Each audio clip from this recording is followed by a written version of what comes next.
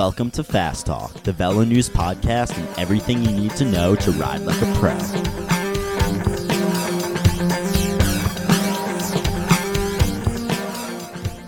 Welcome to the first edition of Ask Fast Talk. I'm Chris Case, managing editor of Velo News, joined as always by my charming and well-spoken colleague, Coach Trevor Connor. Today we're going to do something a bit different from our regular episodes. Since we get so many compelling questions from listeners, we want to devote regular episodes to answering those questions. Simple.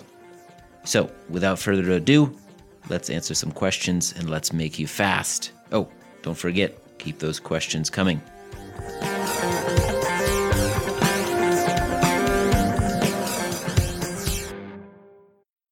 First question for today comes from a listener out there with a goal to improve his pace to make the cutoffs for 8 to 12 hour races. He says, last winter I was doing 12 to 15 hours of work of Zone 2. At least 2 more months of that and maybe more. He's been really happy with what he did, and it worked for him last year. The workouts are 2.5 to 3.5 hours, mostly Zone 2.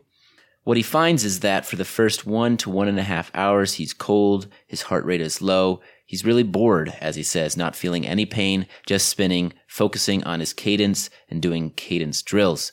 After about 90 minutes, his heart rate is up, his legs are hurting a bit, and the ride gets more interesting from there, even though the effort is the same.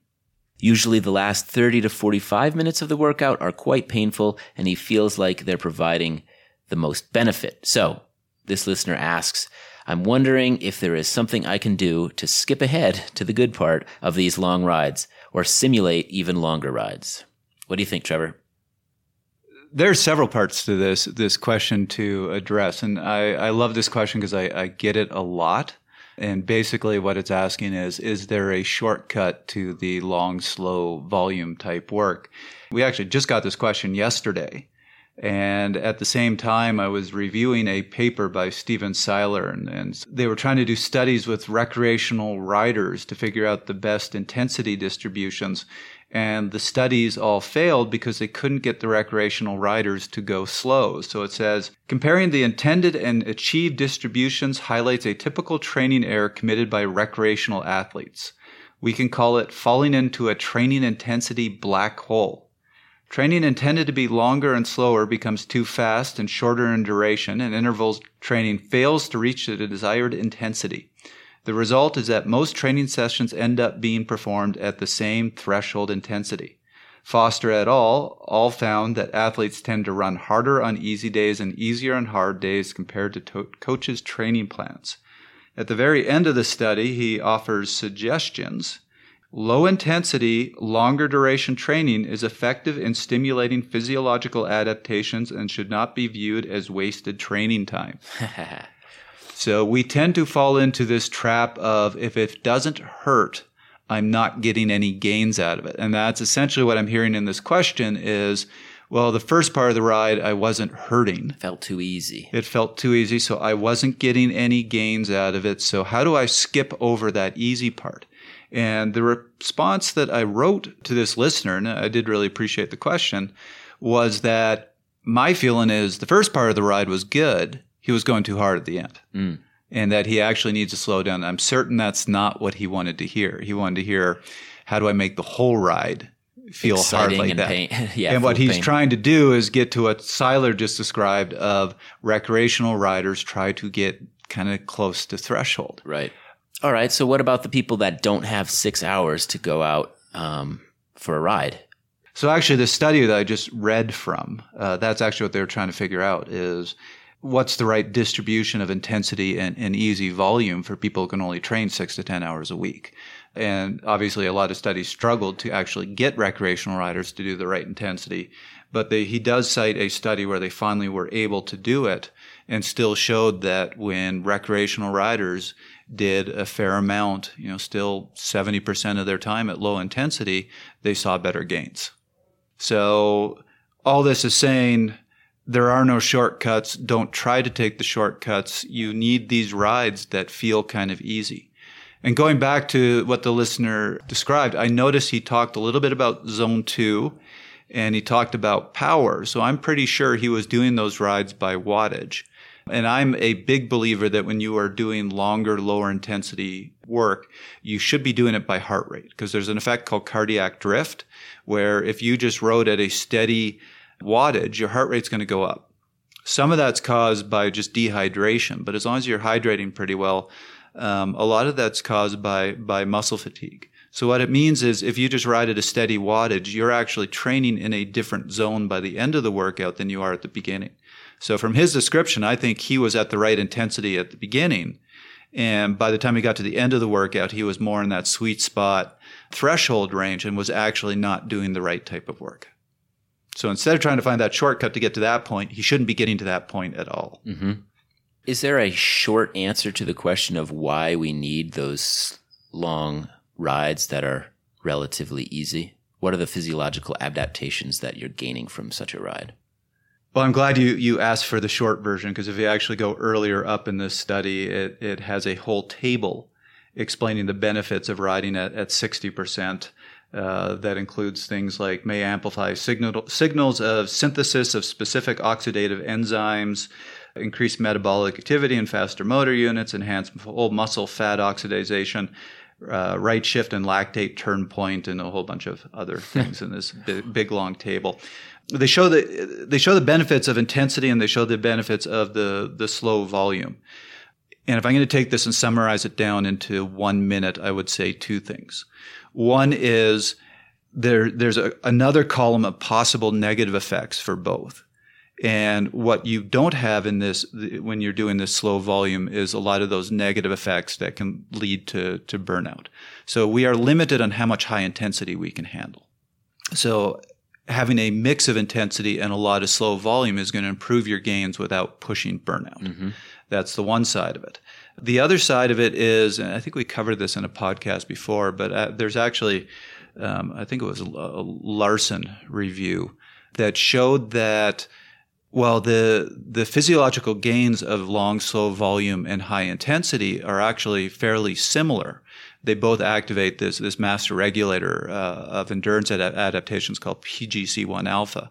They do it through different pathways. And the high intensity, it's been shown that pathway is limited. You see the gains very quickly, but after about 6 weeks, you're really not going to see more gains. Mm-hmm. Where with that long, slow volume work, the gains are going to continue to progress. And that's where you're going to see your biggest gains over time. All right. Our next question comes from Ron Tovich. He's wondering, can he use rollers to get an effective aerobic LSD-like workout without resistance?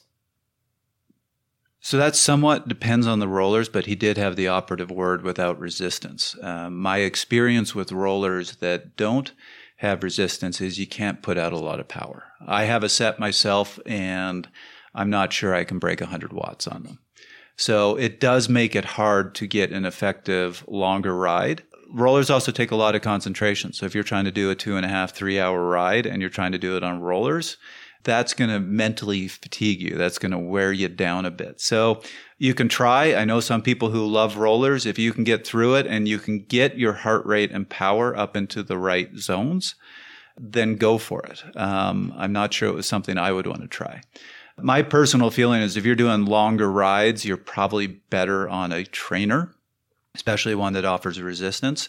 Where I personally think rollers are really valuable is for that neuromuscular type training. So doing cadence work on the trainer, it helps with working on your balance on the bike. What I used my rollers for was a lot of cadence pyramids, where you do a minute at varying cadences, going all the way up to 130, 140. Track riders will go up to an insane 170, 180. Doing that type of work on rollers is fantastic. I'm not sure I'd personally want to use it for the long rides. All right. The next question comes from Mark Kane, and he's referring back to the episode, Is FTP Dead?, which I know a lot of people out there loved, hated, debated. He asks, should an athlete base their FTP and subsequent training on their very best 20-minute effort in a race as opposed to a test? So I love this question because it gets into a couple really important themes here. And the first and most important one is to always remember when you're training is not about the best numbers you can put out. Training is about the right numbers, training in the right ranges to get the right physiological response. And I have seen riders a lot feel like their workout's only successful if they are putting out the best numbers they can put out, if they are seeing PRs with every workout. And what I see when riders do that a lot is they tend to train above threshold. They tend to really hit those anaerobic capacity systems. And so they develop this really big anaerobic engine, but never really develop that aerobic engine. You run into that danger. So going back to how do you figure out your best FTPs? Quick qualifier here. I think everybody's heard this in the podcast. I don't particularly like FTP. I understand why they used it and the value, but it's not really a physiological thing. It's an estimate of what should be your physiological threshold. I prefer the maximal lactate steady state, MLSS. So I personally would not use your best 20-minute ever, because that's probably well above your threshold. And even taking 95% of it is going to put you over your threshold. One of the things I really liked about the test that Neil and Sufferfest talked about in the Is FTP Dead podcast, and there's very similar tests by a lot of different people out there, is you first did some sprints, you then did a 5-minute effort, then you did your 20-minute effort. And I guarantee you weren't going to put out your best wattage in that 20-minute effort. So you were actually getting something that was a closer estimate of this is a true aerobic threshold effort. So Trevor, are there any indicators when you're doing your intervals that you're doing too high a wattage? Yeah. If you are doing threshold type intervals or just sub-threshold, make sure you're wearing a heart rate monitor, especially if you're doing them by power. And you want to look at that heart rate curve. If you are at your maximal lactate steady state or just below it, and you're holding a steady wattage, you should see your heart rate come up and level off. So let's say you're doing a 10-minute effort. You should see your heart rate come up in the first sort of minute to 2 minutes, depending on the person, and then just hold pretty level for the rest of that interval. If you are seeing your heart rate never really level off and just continue to rise, that's an indicator that you're above threshold and you're relying a lot on anaerobic metabolism.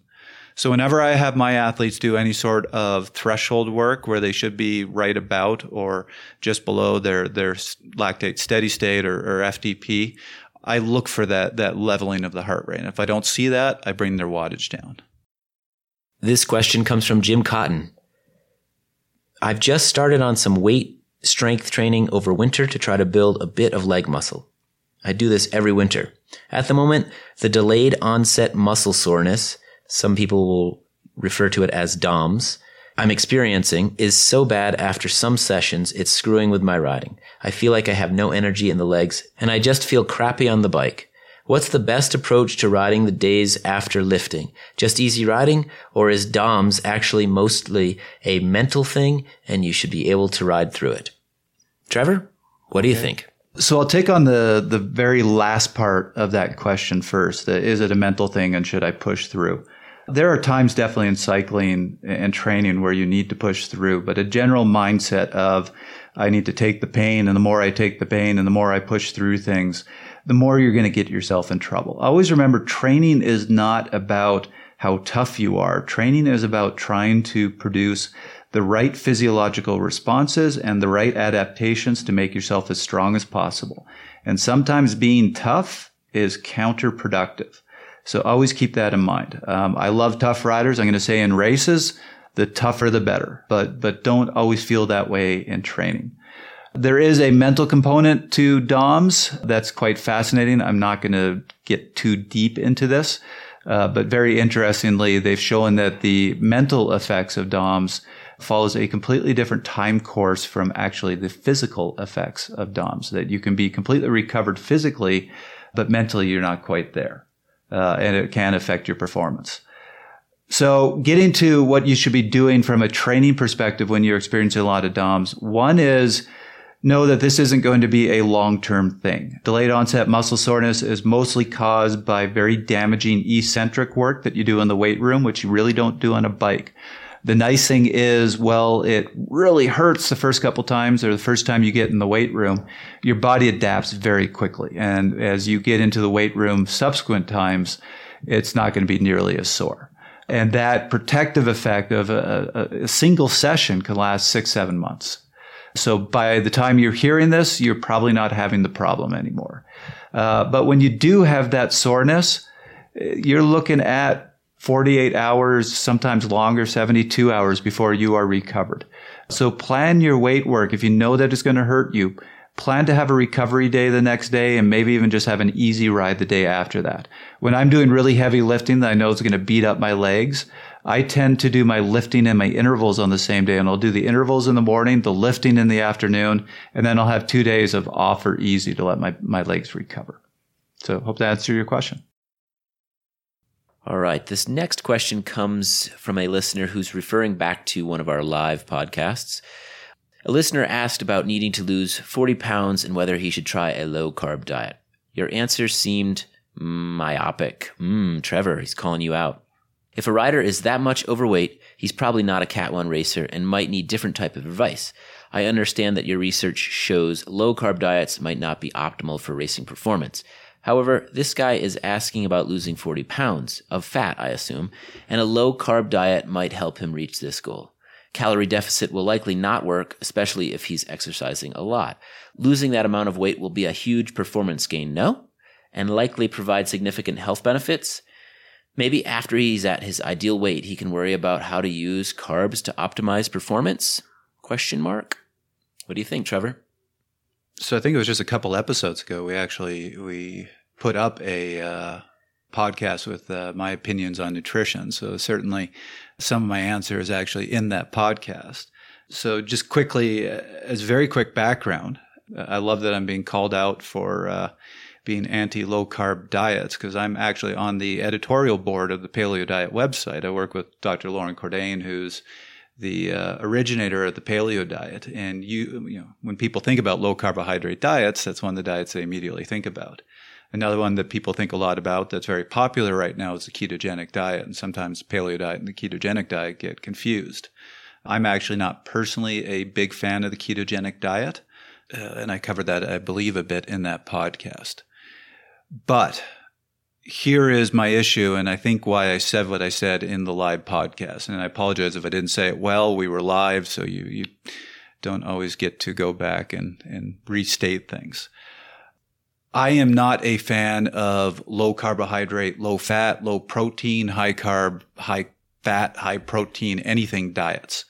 To throw it a little bit back at the listener, I personally think when you try to simplify a diet to low or high in any macronutrients, that's a myopic view. The ratios you're talking about.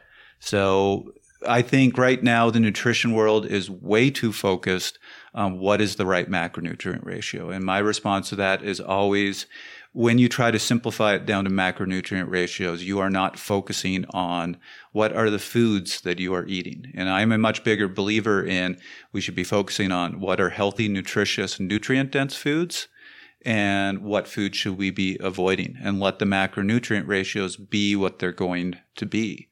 As I said, because of that, that's part of why I'm a fan of the paleo diet.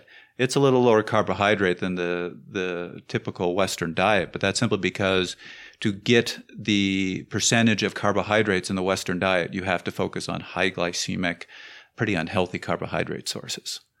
Where if you eat healthy carbohydrate sources such as fruits and vegetables, you are going to necessarily be a little lower carbohydrate. In terms of the caloric deficit, I had the opportunity a few years ago to talk with Dr. Joseph Donnelly, who's considered one of the top experts in the world on bioenergetics and obesity. So he runs a lab that explores the whole question of weight loss and weight gain. And I asked him point blank, is it a simple question of calories in, calories out? And the fact of the matter is we can't break the first law of thermodynamics. Calories are about energy. And if you take in more energy than you burn, you're going to store it. If you burn more than you take in, you're going to lose some energy. And fat is simply a storage form of energy. The issue is it's next to impossible to accurately measure how many calories we're taking in and how many we're burning unless you want to go and live in a caloric chamber. So that's where calorie counting gets difficult, and different diets affect it differently. But at the end of the day, if you are losing weight, it is because you are consuming fewer calories than you're burning, and that's not something that we can get around. The reason a low carbohydrate diet seems to be very helpful is because A, proteins and fats tend to have a higher level of satiety, which I'm sure I just missed. Satiety. I can never pronounce it. Satiety. I think I majored in this stuff. It has a higher level of satiety, where simple, high glycemic carbohydrates tend to spike insulin. And insulin actually turns on hunger signals. So there's this weird effect that if you start eating sugar and simple carbohydrates, you're not going to get satiated. You're actually going to get hungry and you're going to eat more. So that's one thing that I have seen a lot in research, is that when people are eating those high glycemic carbohydrate diets, they're eating a lot of calories because they're never really feeling full. So yes, you can lose weight on a lower carbohydrate diet, but I would still be focusing on what are your sources. So one of the reasons I'm not a big fan of the ketogenic diet is simply because, again, it's just focusing on ratios. And I see a lot of people saying, I'm on a ketogenic diet, I'm very healthy, I eat a pound of bacon every morning. I'm sorry, that's not healthy. Okay, to bring it back to the example here of the man who wanted to lose 40 pounds and our reader's question, maybe after he's at his ideal weight, he can worry about how to use carbs to optimize performance? Question mark? Right. So for that listener who's trying to lose 40 pounds, I'm still going to recommend, this is what I recommend to every athlete that I coach, focus on nutrient-dense, healthier foods, low glycemic index foods when you're off the bike. Obviously, on the bike, I've said this before and I'll keep saying this, simple sugars are going to help your performance. Certainly when you're training in the base season, you can cut back on those a little bit, but you want to avoid pushing yourself towards burnout, which you can go head in that direction if you're not getting enough carbohydrates. In terms of performance, when you're at races, yeah, I am going to say that you need those carbohydrates for performance. So if you are choosing to do a low carbohydrate diet to lose weight, do remember, and we had Dr. John Hawley in here talking about this, that actually breaks down or hampers your ability to use carbohydrates even when you start consuming them. And when you are in a race and you're at those above threshold intensities, you're relying completely on carbohydrates. So you don't want to harm your body's ability to use them. So if you are experimenting with a low carbohydrate diet, when you get close to the race season, you do need to get those carbohydrates back into your system. This question comes from Jussi Kekkonen. I hope I got that name right. Jussi is from Finland. His question is, I was wondering what the lovely experts at Fast Talk, and thank you for that compliment, think of the demands of cycling and training in general when temperatures drop below freezing. I'm from Finland. We tend to get 4 months of ice and snow. I cycle 10 plus hours through it, even if temperatures go below negative 25 degrees Celsius, and at that point I find I need to take an extra day off. I wonder if that's something due to cold temperatures leading to different nutrition requirements, which I fail to meet, or just because everything is so stiff I keep hitting against limits of my strength and stamina. Winter is coming. How do I tackle it without doing damage? Trevor, what do you think? So this is somebody after my own heart. I feel like we're brothers here. As the Canadian who has to ride in the cold a lot, I sympathize. And yeah, I'm the same. I have been out many, many times when it's getting down to those sorts of temperatures, which I believe negative 25 is below 0 Fahrenheit. But I can't remember my conversions off the top of my head right now. Oh yeah, it's like negative 20. Yeah, that's right. It's right around then that the Fahrenheit and Celsius meet. Yeah, so you multiply by 1.8, and yeah. So that would be negative 50-ish, negative 45 plus 32. So it's negative 12, 13 degrees Fahrenheit. Yeah, it's cold. That's very cold. And I'm impressed that you're out riding in it. We are actually working on a podcast on this, which might have already gone up by the time you're hearing this answer, where we talk about how to do base training in the cold. I'm still doing some research on those questions you're asking because they are really interesting questions. I will certainly tell you if your legs get cold, you are doing more damage to your muscles, and it's not productive damage. So the more you can have your legs covered up, the better. Personally, when I go out in those temperatures, I often will double tights. Wear a thin tight and a heavy tight over top. It's not comfortable. It bunches up behind the knees. I'm okay with that because it's important to keep my leg muscles warm. But likely you are doing a little more damage when you go out in cold like that, and you're going to have to build in a little more recovery. In terms of fueling, you brought that up. That's actually the question that I've been trying to research before we get into this podcast. And it's been tough. But my understanding is that when it gets cold, when it gets really cold, you tend to burn more glycogen when you're exercising. So you can deplete your carbohydrate stores a little more rapidly.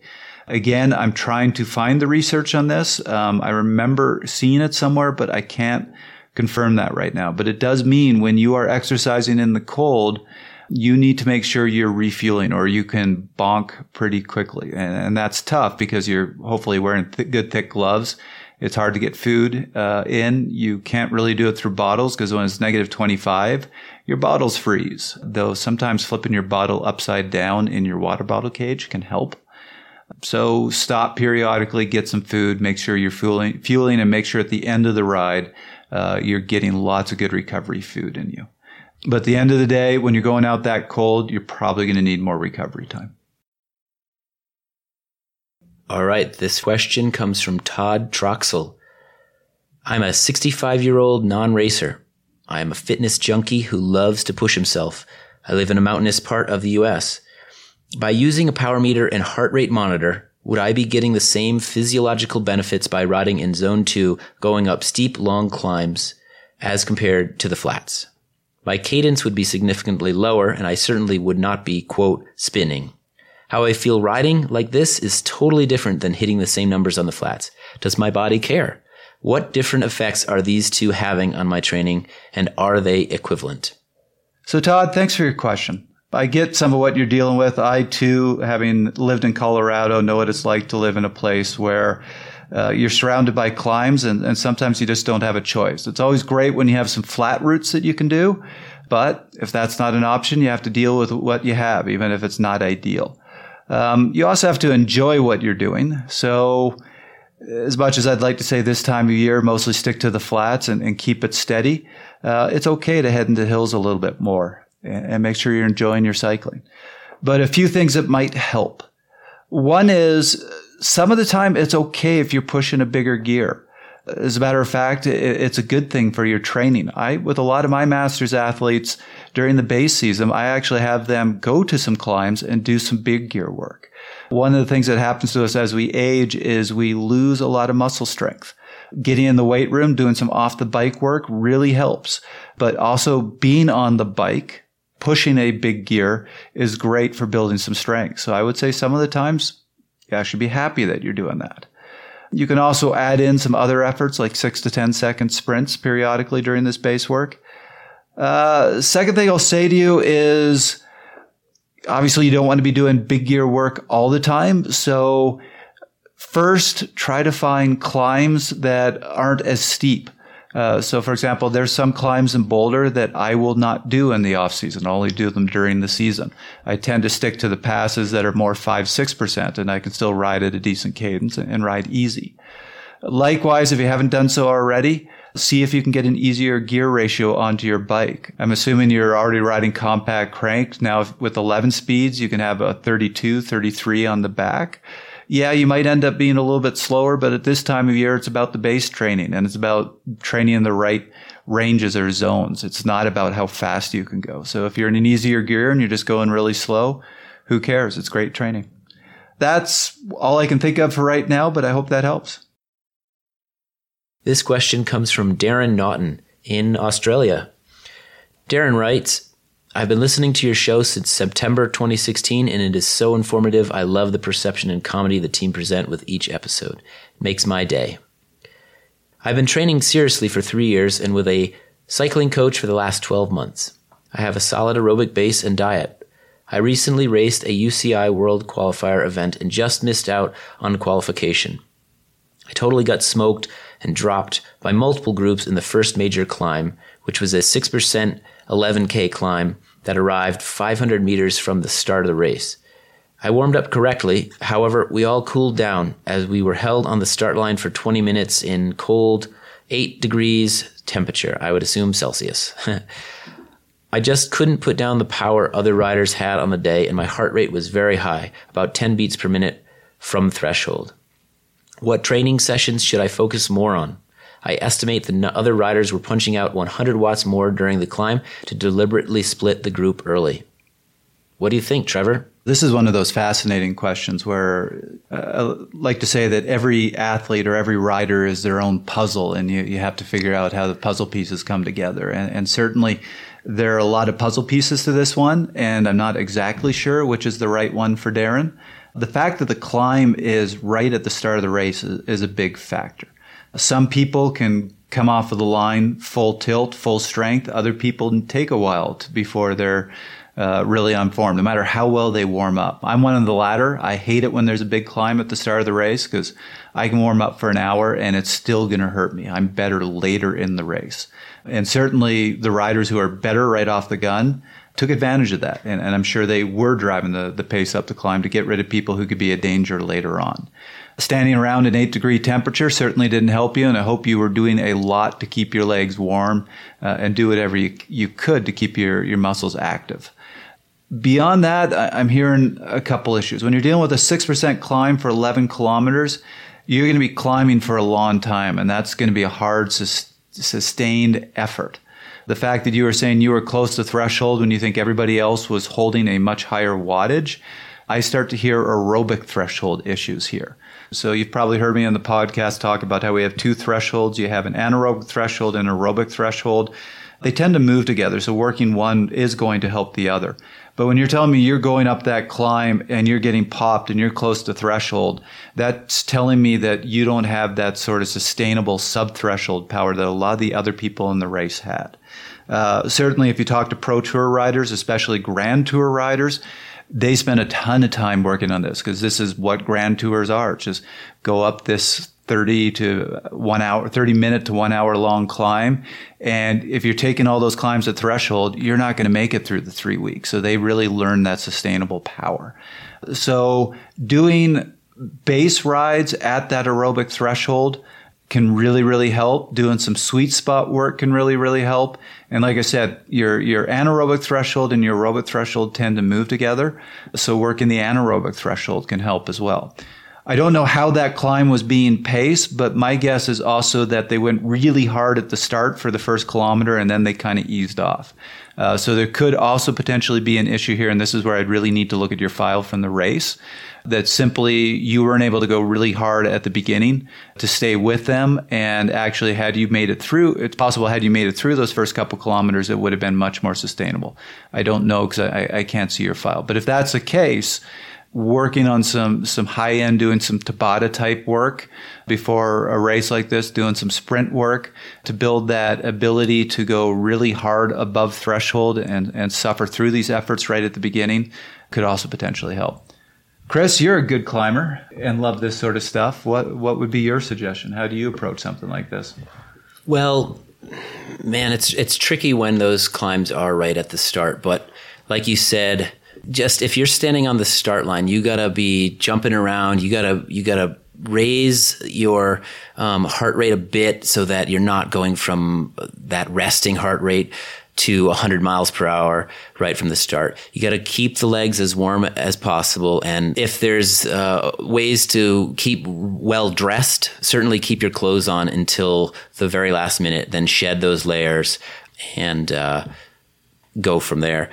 In terms of the climb itself, sometimes those things are really about a mental struggle. You know, it's early in the race. You see these guys going up the road and you are like, man, I'm already getting dropped, and it's easy to get deflated early.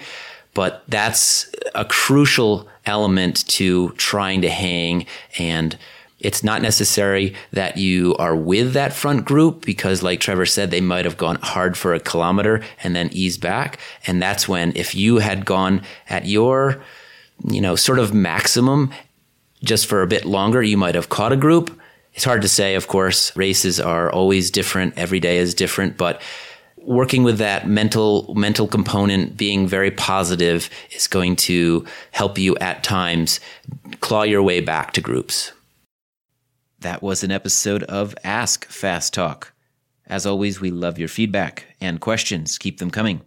Email us at webletters@competitorgroup.com.